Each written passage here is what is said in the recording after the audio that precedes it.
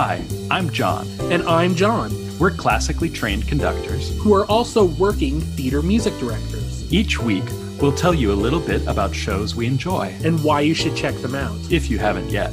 This is Musical Minutes with John and John. Hello, everyone, and welcome to the podcast. I'm really excited for today's episode.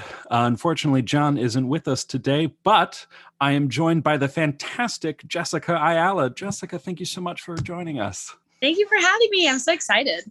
Yeah, I'm looking forward to it. So Jessica, I know from school at School of the Arts, and Jessica is a props master and props artisan, props designer, everything properties related. So today we're going to talk about what the hell a prop is, because I think those of us in the theater have a conception in our mind about what a prop is, and maybe those of us who aren't have an idea, but I think we're going to learn that it encompasses a lot of things that we probably weren't thinking about when we envisioned a prop in our mind. So Jessica, I want to start by asking you, what is a prop?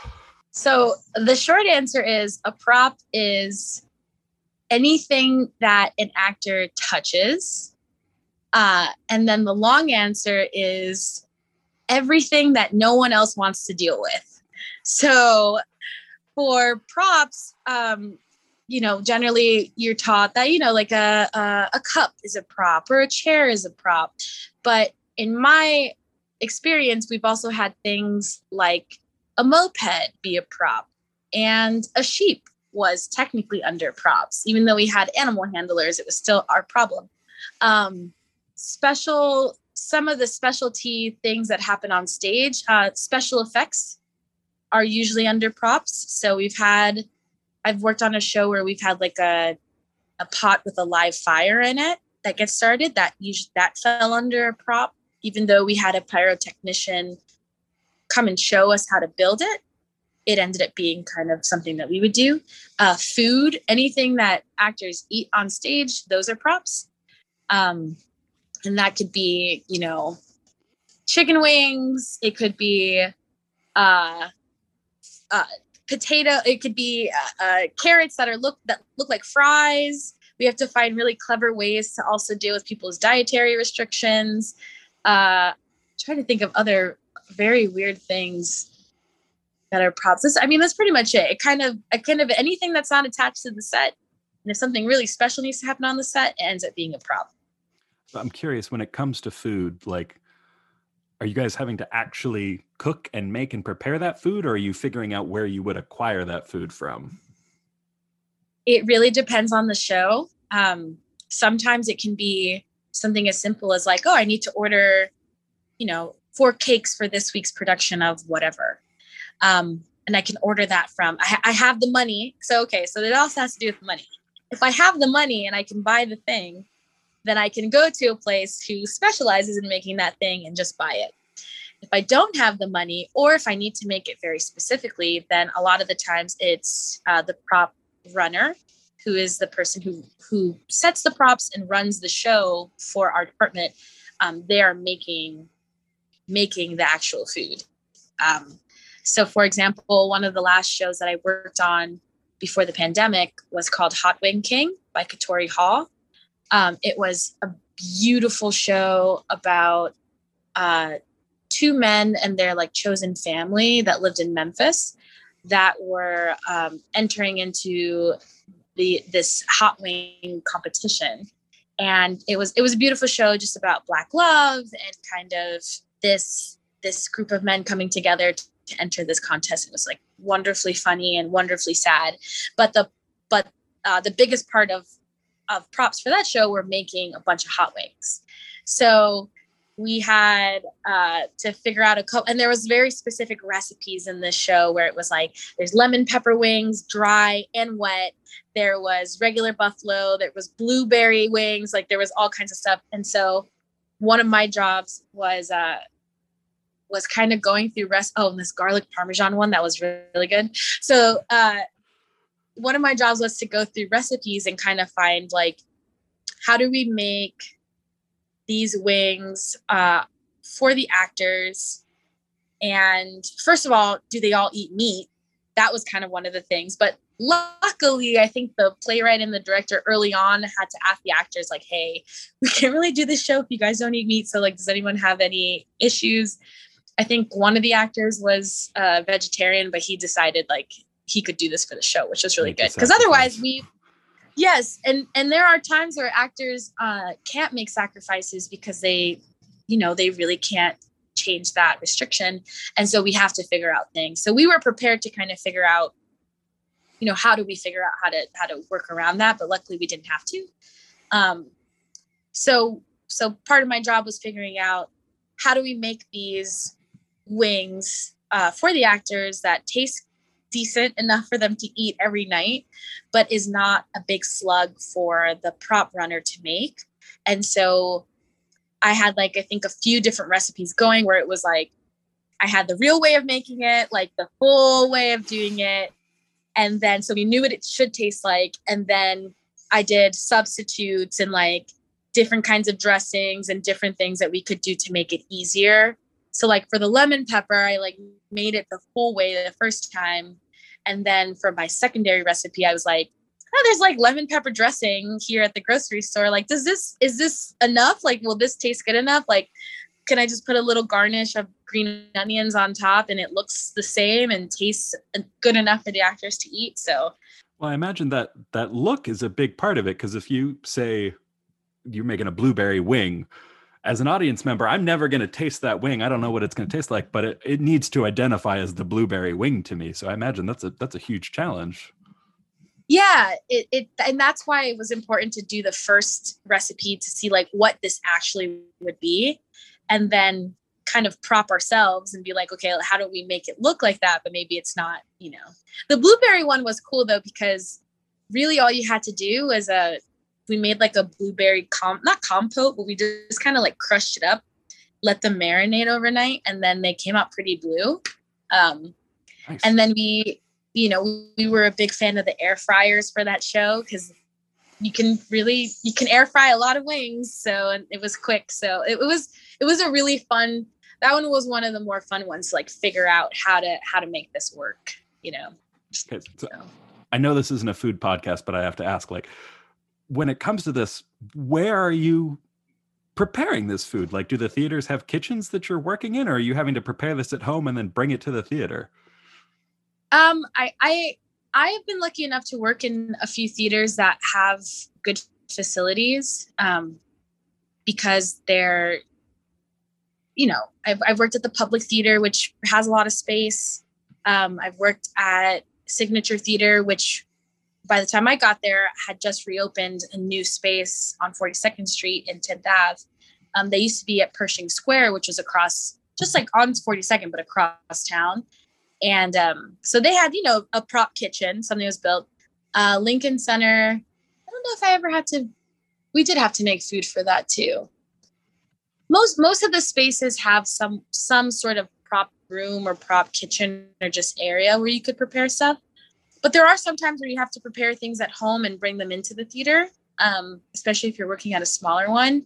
I personally never had to do that, but for this specific show with the wings, we had a prop kitchen to prepare that in. But at the same time, it's not a full kitchen. It's more just like a clean space. Mm-hmm. So you don't have like an oven. You don't have a burner. Like we had to have like hot plates and figure out clever ways of like I was saying, using an air fryer, having a warmer to keep the food warm. Because you also a big part of our job in general is safety. I would say that's probably the number one thing, that anytime we're building any kind of prop or have anything that could be potentially hazardous to the actor.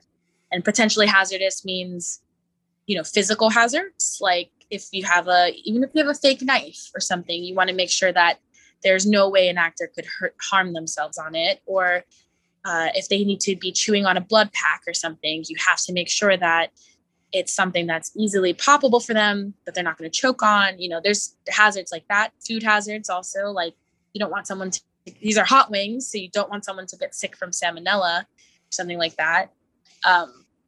So that's another part of our job. And you want to make sure that you prepare things in a way that is going to keep your actors safe, because at the end of the day, they're trusting you with a lot. They're trusting you to make sure that that thing works perfectly and the same every time, and that you're going to do your job to the best of your ability to keep them safe. And, that's another part of it too. So we always have to figure out clever ways to make sure that we can prepare food in a safe manner too. Yeah, I imagine you're very conscious of those issues, but probably don't have the health inspector coming in to check up on you. No, definitely not. So you kind of alluded to it in your original description of it essentially being everything that anyone else doesn't want to deal with. But I imagine that leads to kind of gray areas between, like, say, costumers and set designers as to what's going to fall under props and what's going to fall under their purview. And I'm curious to know, like, if there are any sort of common things that you run into that you would think that should be the other person's issue, but that you end up having to deal with. And also, who gets to make that call? Like, do you just have to deal with it if this, like, the set designer says, no, I'm not making that chair? Like, what's the protocol here? I wish there was a protocol. That would be awesome. I mean, what I learned in school, one of the things I learned in school that is so not how it works in the real world, but is like, I always thought that, like, okay, if an actor is supposed to be walking in wearing a costume, like a hat or a bag, then that's a costume, right? But if the actor has to pick it up in the middle of the scene, then it becomes a prop, right? That's not how it always works. A lot of the time you have to, like, if there is anything, so when you're doing your initial read of the script or your secondary read of the script, because that's when you are, like, picking out things that are props or picking out things that are those gray areas, you kind of keep a mental note of those things of, like, okay, so this says that this actor walks in with a satchel and some glasses. All right, so that's something that I should kind of mark or asterisk to the side to say, hey, let me talk to the costume person. If they have a really particular, like, feeling on how it should look or what era or anything like that, generally, your costume designer will say, okay, I'll take care of that. If they don't really care, then sometimes that falls onto props. It will especially fall onto props if the bag has to do something special. So you'll still have to get input from the designer as to, like, what they want. But if it has to do something special, like sit open in a crazy way or pop open, or something has to, like, glitter has to fly out of it, then that'll be you. But that'll be the prop person. With the set, because formally set and props essentially used to be the same job. So that's the other thing too. If I don't know if people know, but, like, props is being a prop designer as, like, a separate or prop supervisor. There's conversations right now and straying away from the term prop master just because of the use of that term, which we can talk about later. But prop designer, supervisor, prop person is usually what I say. But that job used to kind of mostly fall under the scenic designer. So a lot of the scenic designers who have been around for a while are very into talking about the props as well, because they used to be the ones that would have to do them also. So I think it probably sometime in the 90s, I would say, and it's not the same for movies, but I know a lot of the older prop masters that have been around, talked about kind of making that climb and distinguishing themselves and kind of separating themselves from doing set stuff into doing props, because it has now become such a specialized thing that there is a separate person for it now. But formerly it used to be really under the umbrella of set design. So there are some things still that are a little bit of a bridge, like if all of the furniture is definitely going to be a prop. I always like to use this example because it's something easy for people to think of. If you think of your kitchen, right? Okay. Everything that's not the walls and everything that's not the built-in light fixtures essentially is a prop.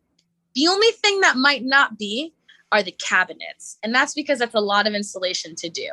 So you probably would get your walls, your cabinets, and your flooring from the set designer or from sets. And then you'd get your built-in fixtures, your lights, your recessed lighting, or anything like that from electrics.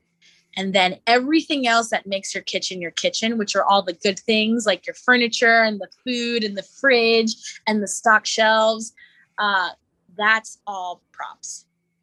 Sometimes even the sink, generally, I have had to go out and buy the sink and have set install it for me, but it's still a specific look. So things like that even fall onto our plate. How to make the sink function, that would be like a set thing. So, I mean, everything, plates, magnets, plants in your kitchen, soap dispensers, curtains in the windows, all of those things that give your kitchen character, like that's props. So that's a lot of stuff. Yeah, that's as you just said, it's a lot of character, it's a lot of aesthetic. So how do you balance your artistic vision that you have as a props director with like the input that costumes has, the input that the set folks have, the input that the director is giving you? Like, how much do you actually get to personalize all of this? That's a very good question. Again, it's very subjective. Sometimes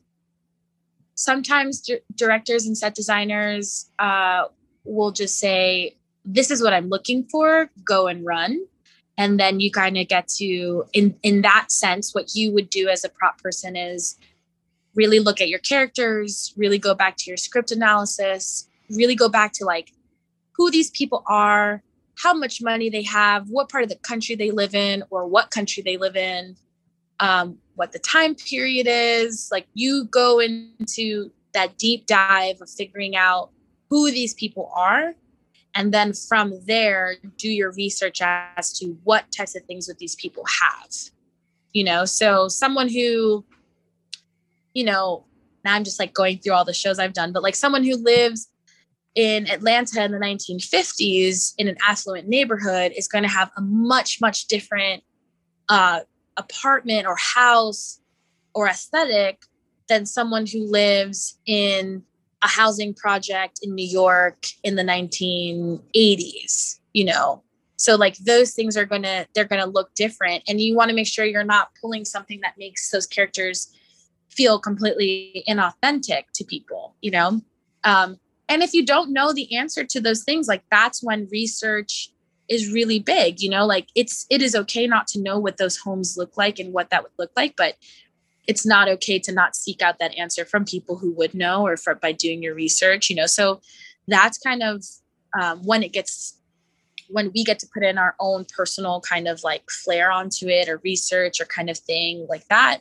Sometimes directors and scenic designers have very, very intense opinions on what it should be. And so in that sense, then you go from being kind of the one who's like finding all the stuff to being a big collaborator. And, if your director, your actor saying, or your designer saying, I want something very specific. I want the table to look like this. I want the veneer to be this. I want to make sure that this calendar would have this and that on it. That's when you are kind of like a seeker, not to bring it, like you seek out these things and you bring them back and you're hunter gatherer. You're like finding these things or taking pictures and really collaborating with the scenic designer to see if that's like something that they were envisioning. Mm-hmm. So it really can go both ways, and it can really go along that spectrum too. It all depends on the connection that you make with your scenic designer and the conversations you have with them and just how involved they want to be in specific things. So you just have to be really good. Regardless of what you do in props, you have to be very, very good at listening, very good at collaborating, and unafraid to ask questions. And that could be the hardest part, but hopefully nobody ever treats you like your question is stupid, because at the end of the day, there really is no question that's stupid when it comes to building a show.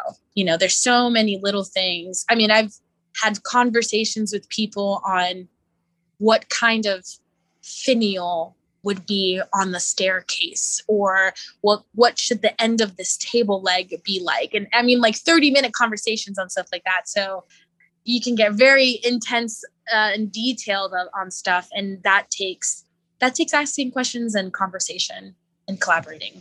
But it's so worth doing, because all those little details, I mean, those are what really bring the show to life and make them feel like real lived in portrayals of whatever it is that you are producing. Right. So you kind of mentioned it in passing a little bit, but there are different sort of levels of property work. And I'm wondering if you can give us sort of a basic rundown of what all the different properties' roles are and how they function in an overall show. Okay. So you've got, in the prop structure, you have a few different roles. You've got your prop supervisor, or, formerly what we were saying as prop master or props director. Those can also mean slightly different things, especially when you start getting into film and stuff like that too.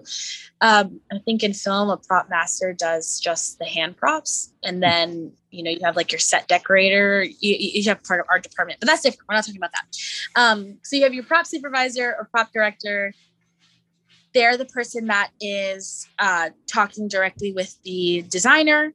They're talking to the director. They're in rehearsal rooms when we need someone to be in there to talk to actors about how to use a prop. That's another thing too, that's part of our jobs, is if there is something to teach an actor to do, that's generally the prop supervisor's job. So they're the ones that are kind of the face of the department, getting the notes every night from what they need in rehearsal. If they have a team, they're delegating all of that work to the team, but they are the ones that are managing their budget, coming up with a prop list, coming up with a timeline. They're like the leader at the top. And then you've got your assistant prop director, designer, master, whatever. And they're the second, right-hand person to the supervisor. And so that's the role I'm most familiar with. That's the role I was put in most, which was a really, really great place to be, because I love the support role of being able to take off some of the weight from the person who was in charge, because they were dealing with a lot of other things like budget and stuff like that I would be clued into and talk about, but was able to kind of maybe be the person in the shop that was able to delegate work to the other artisans, and then have some of that internal knowledge of the show to do shopping and to make decisions on behalf of the prop supervisor. So that's a really fun role to be in. So you're kind of like the right-hand person. And then you've got your prop artisans, which could be, your crafter, your prop carpenter, your prop shopper. So these are all kind of the other support roles. Sometimes they are very split up in that way. Like there are some theaters that have someone who just does the shopping, someone who just does the carpentry, someone who just does, artisan work, which is crafting, casting and mold making, carving foam, all of that kind of more crafty things. And then some places you just call them artisans because they do all of it. Mm-hmm. So like at Signature, for example, there would be one day we'd have to go shopping for flowers in the floral district. The next day we're building a couple boxes for rehearsal. And then another day that we're, carving fake meat out of foam, so you have to be able to do all of it. And then adjacent to those people are your prop runners. So your prop runners are the people who are actually on the show every night, running the show, maintaining the props for the show run, setting food, letting the prop supervisor and assistant know in the notes, like, hey, we're running out of chocolate sauce for the scene. Can you buy me more? Can you order me more? Or I need a couple backups of the love letter because we're running out of those. So if someone could, make me enough for the whole show run, like 100 of those or something like that. I would say that's pretty much like, your whole on the prop side of like the people you have. And then obviously there are other roles that affect props. Like we were saying, like you've got your set designer that's going to affect your props. You've got your ASM. So in some places, the ASM is assistant stage manager. So in some places, the assistant stage manager is running props, depending on your show. So if you were afforded the whole gamut of people, that's generally who you have, if you've got a big team. Some teams are a lot smaller. and they fulfill multiple roles, but that's basically all of the different roles you could have. So now I'm curious to know how you landed in this very particular and fascinating line of work. Because like, as I mentioned at the beginning, I know you from school, and I think by the time I met you, you were pretty firmly on the properties path, but I'm curious to know how you arrived in that place. Okay, so I used to do, this is such a history. So I was doing theater in high school, like, like one of those, I wasn't like full Glee, but I was a high school theater kid. And we thought we were cute by distinguishing ourselves as theater kids and not drama kids. Because, the drama kids were the Glee kids, like they were annoying and into, like they were too much. And the theater kids, we were all very like serious about the craft. But I went to a really good theater program in Orlando, Florida at Dr. Phillips High School. It was part of a magnet, and that was such a great experience because I had a class that I was with for all 4 years. Obviously, there are some people that came and went, but we learned a lot. And our teacher, Ms. Regario, I always say that she is probably like the person in my life that that steered me in a direction that now it is vastly different from what it could have been. Like she just nudged me ever so slightly in one way that now I can really think of like so much of what I have in my life is because of that nudge. Like, and that thought came from a show, my very first show at Signature, that was called Wakey Wakey by Will Eno. And they mentioned that they make you, there's a part of the show where the actor on stage is asking you to think about, who's that person that nudged you ever so slightly. So the trajectory of your life is different, vastly different from what it would have been. And that is Ms. Regario to me. And mostly it's because she, there were a lot of kids at my school that were pretty wealthy. And there were some kids that were not as wealthy, but, wanted to work really hard and be there too. And she treated us all the same. And that's kind of what I felt from her, was that there wasn't anything I couldn't do. There wasn't anything I couldn't do, especially like regardless of my circumstances, I could get there. It would mean I'd have to work a lot harder than some kids or have some more like things to overcome. But she never made it feel like, well, this is as far as you could go, or that's enough for you, which can sometimes happen. I feel like, especially when you're like a kid of color, people kind of are like, this is good enough. She was like, no, you're going to do this all the way and it's going to be tough and I'm going to be really tough on you. But like the world, like you can do this kind of thing. And so a couple of the kids from that school went to UNCSA, which is where we met in North Carolina. And I was like, yeah, I'll try. I want to go too. And she was a big advocate for me, like going there. I'm curious, did you look at other schools other than UNCSA, or was that kind of the one? So I did look at other schools. Actually, my top school for the longest time was DePaul University in Chicago. Why? I have no idea. I cannot remember why I was like so attached to DePaul. And I love Chicago. I've been there multiple times like since. And I actually did all my college auditions in Chicago because there's a thing called Unifieds, which are basically where you can go to one city and do your auditions for school. So there was one in New York that the rest of my class went to. And then there was one in Chicago that me and a few of my best friends ended up going to just because of the timing. And I actually had probably the worst flu of my life. Oh, no.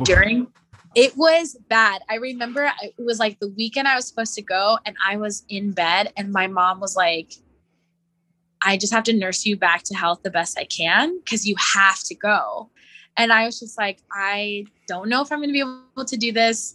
And so she, wonderful Hispanic mother, Sana de Sana, she was doing all of her rituals and vapor rub and giving me soup. All her rituals are really just the normal things like giving you medicine and soup, but there's something magical about it when it's like your Hispanic mother. You know, and she was giving me, you know, my antibiotics and stuff like that. And then by Monday, I was well enough to get out of bed. And so then I got ready, got on a plane, went to Chicago, and then it was a blizzard when we were there. So I was like, what's going on? So we were, you know, I was probably like, I think at that time I was either 17, about to turn 18, or I was 18. And so my friends and I are like running around Chicago as babies, you know, playing in the snow a little bit and trying to get to all of our auditions and, you know, sticking together to make sure we don't get lost and everything. And I visited DePaul and it was pretty cool. But I remember being very disappointed because I wanted to go for scenic design. That was my actual first major. I wanted to go for scenic design. And the design teacher was like, I don't know if this is for you. Why don't you look at theater tech? And which was a very, very, actually probably very informed decision on his part because I didn't know how to draw at all. And so that's like part of the job. So he, you know, he was trying to make a kind of a better choice. And I just didn't want to do theater tech. I was like, I don't want to do this. I don't want to be a technician. I want to be a designer. And so at that same unified auditions, I had an interview with UNCSA, and the person I interviewed was actually one of the costume teachers. His name was Bill Brewer, who is such a lovely person. And I just remember he looked over my portfolio and we had like a very like calm, quiet interview. And he was looking at some of my drawings, which were really, really shitty drawings, very shitty. But he was sitting there and talking to me about them as if I was understanding the concepts of what he was talking about drawing, like about perspective and about line weight and about, you know, shadows and about 3D. And like, it just, the way he made me feel is that he made me feel like, even though my skills weren't there yet, it was a possibility. Like he was speaking to me in such a way that made me feel like I was intelligent and that I was able to get there someday. And that changed my perspective almost immediately. I was just like, this is where I want to go. If this is the type of education I'm going to get, if I'm going to get a chance, like I already know, like, I don't know how to draw. Like I didn't learn how to draw. I didn't go to art class or anything like that, but he just made me feel like it would be a possibility for me and that I could get there and that I could succeed. And that made me just want to go, that put it to my number one.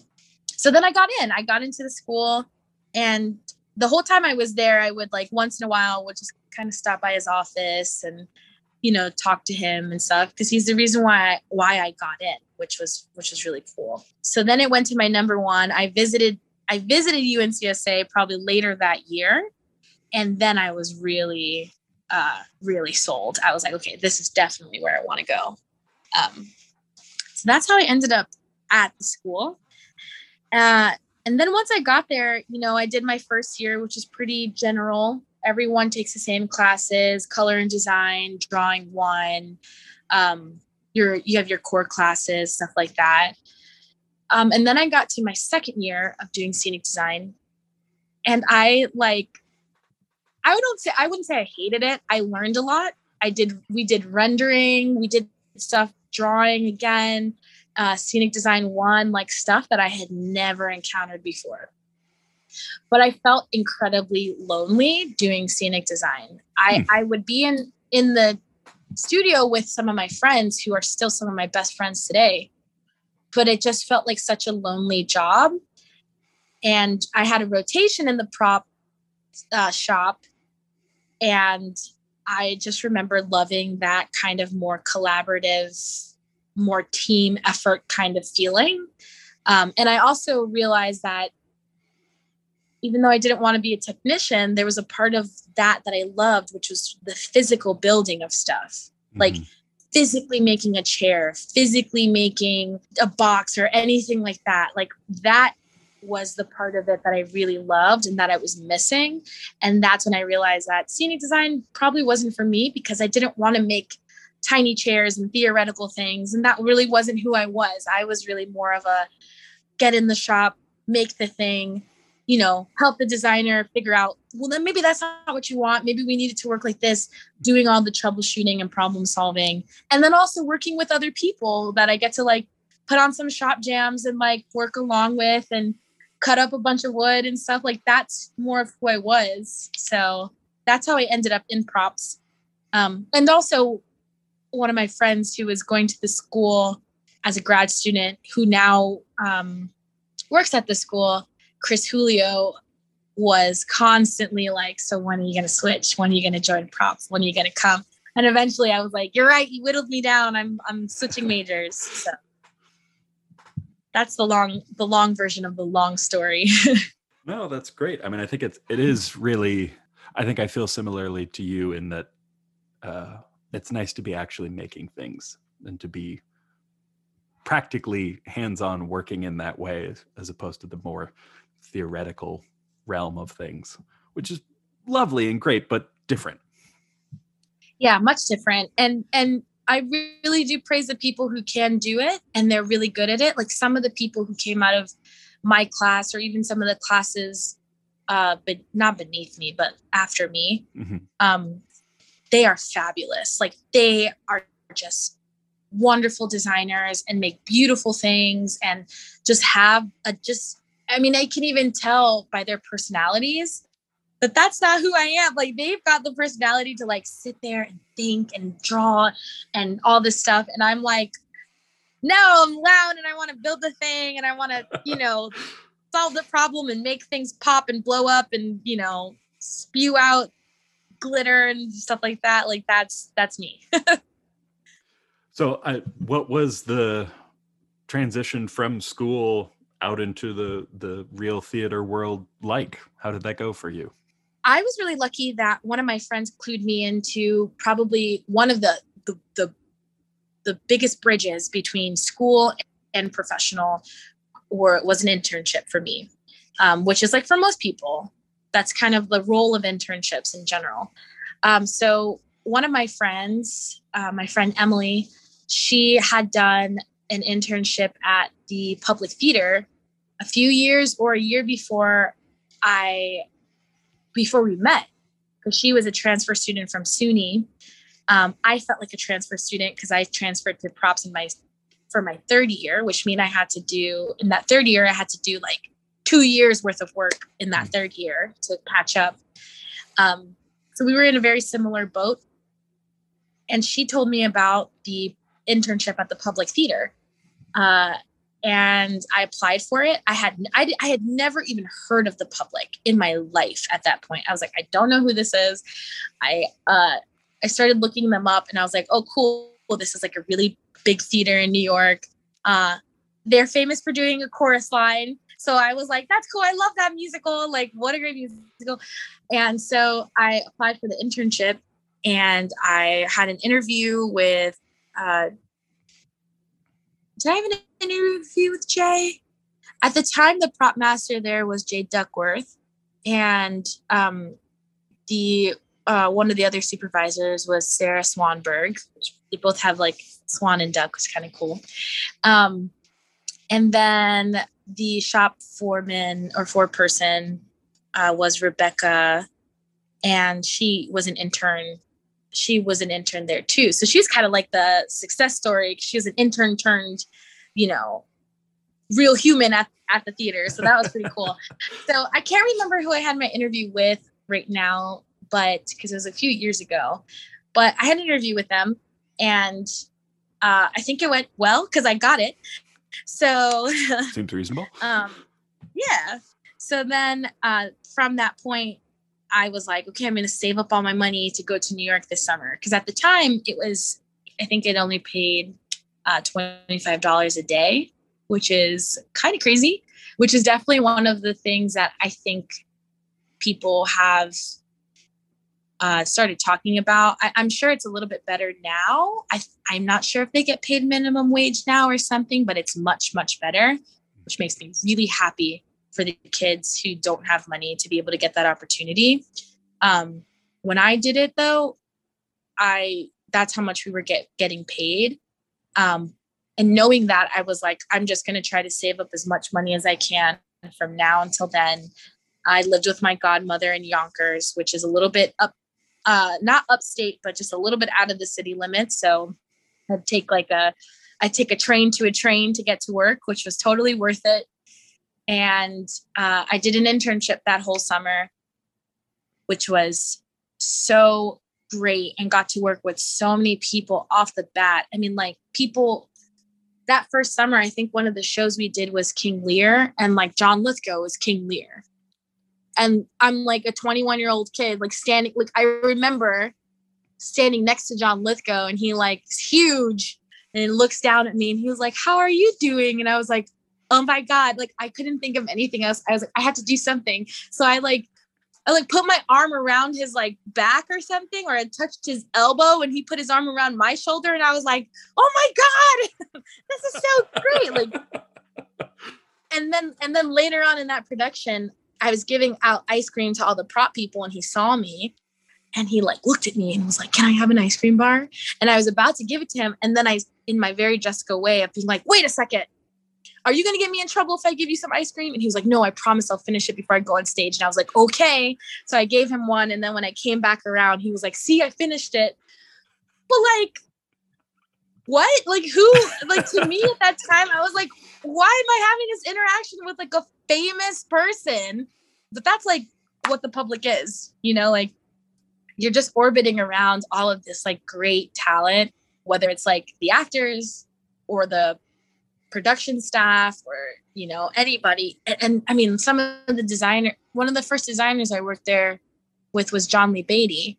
And he's like a very, very, very famous scenic designer who would take the time to teach us how to age things. Like he's kind of the one I was thinking about when I was talking about designers who back in the day were doing all like a lot of their own props. Like he's definitely one of the people who is that person and would, you know, come to our builds in a perfect crisp button-up shirt, white button-up shirt with his sleeves up, and never get a drop of paint on him.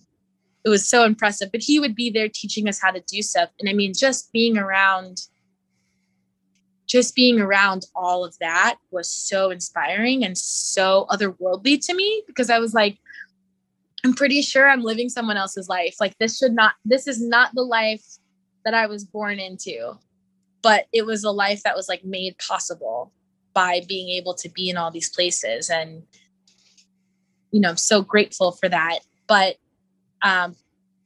once I graduated, I can't remember. I'm pretty sure Sarah from the Public reached out to me and was like, "Hey, do you want to like come work on this show?" And it was like so great that I knew her, you know, through that internship, or she knew me through whatever. And then that's kind of how that bridge started. So I was able to secure some work there. And that was pretty much the bulk of all my work for the first year that I was in New York as a grown-up, was working at the Public and working on a bunch of shows as an artisan or as an assistant to Jay, and just getting all of that experience in. And from there, eventually, actually one of the assistant prop people I worked with when I was an intern was Cassie Dorland, and she was a prop master at Signature. So really all of my connections kind of were from the Public. Mm-hmm. And so then eventually I started working with Cassie when she started working at Signature Theater. And then that became my home for a while. And I made a lovely group of friends that I adore. And, you know, so that's kind of how it all happened. It really came from that internship that I was introduced to New York theater. And then luckily from there, I was able to kind of build on all of those relationships and got the opportunity from all those people to kind of work in all these places. So really awesome. It's very, very cool to hear. And I'm very thankful that you were able to have all those experiences at the Public, because thanks to you, I was able to see a couple of shows for Shakespeare in the Park some summer. And those are still some of the best shows that I've ever seen. Really just awesome work that you guys do and did there.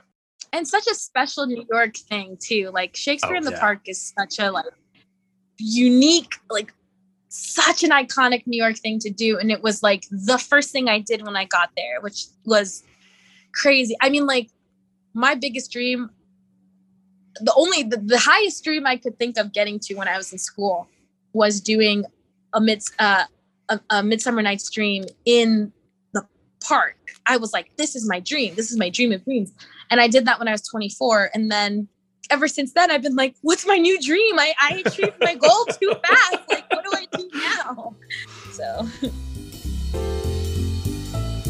Well, that should just about do it for this episode. If you'd like to reach out to us, you can drop us a line at musicalminutespodcast@gmail.com.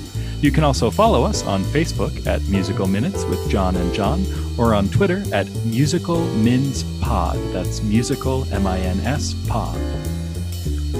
Intro and outro music, Bebop 25, is provided under the Creative Commons Attribution 4.0 International License by Jason Shaw on Audionautics.com. Thank you for joining us. I'm John. And I'm John. And we'll see you next time.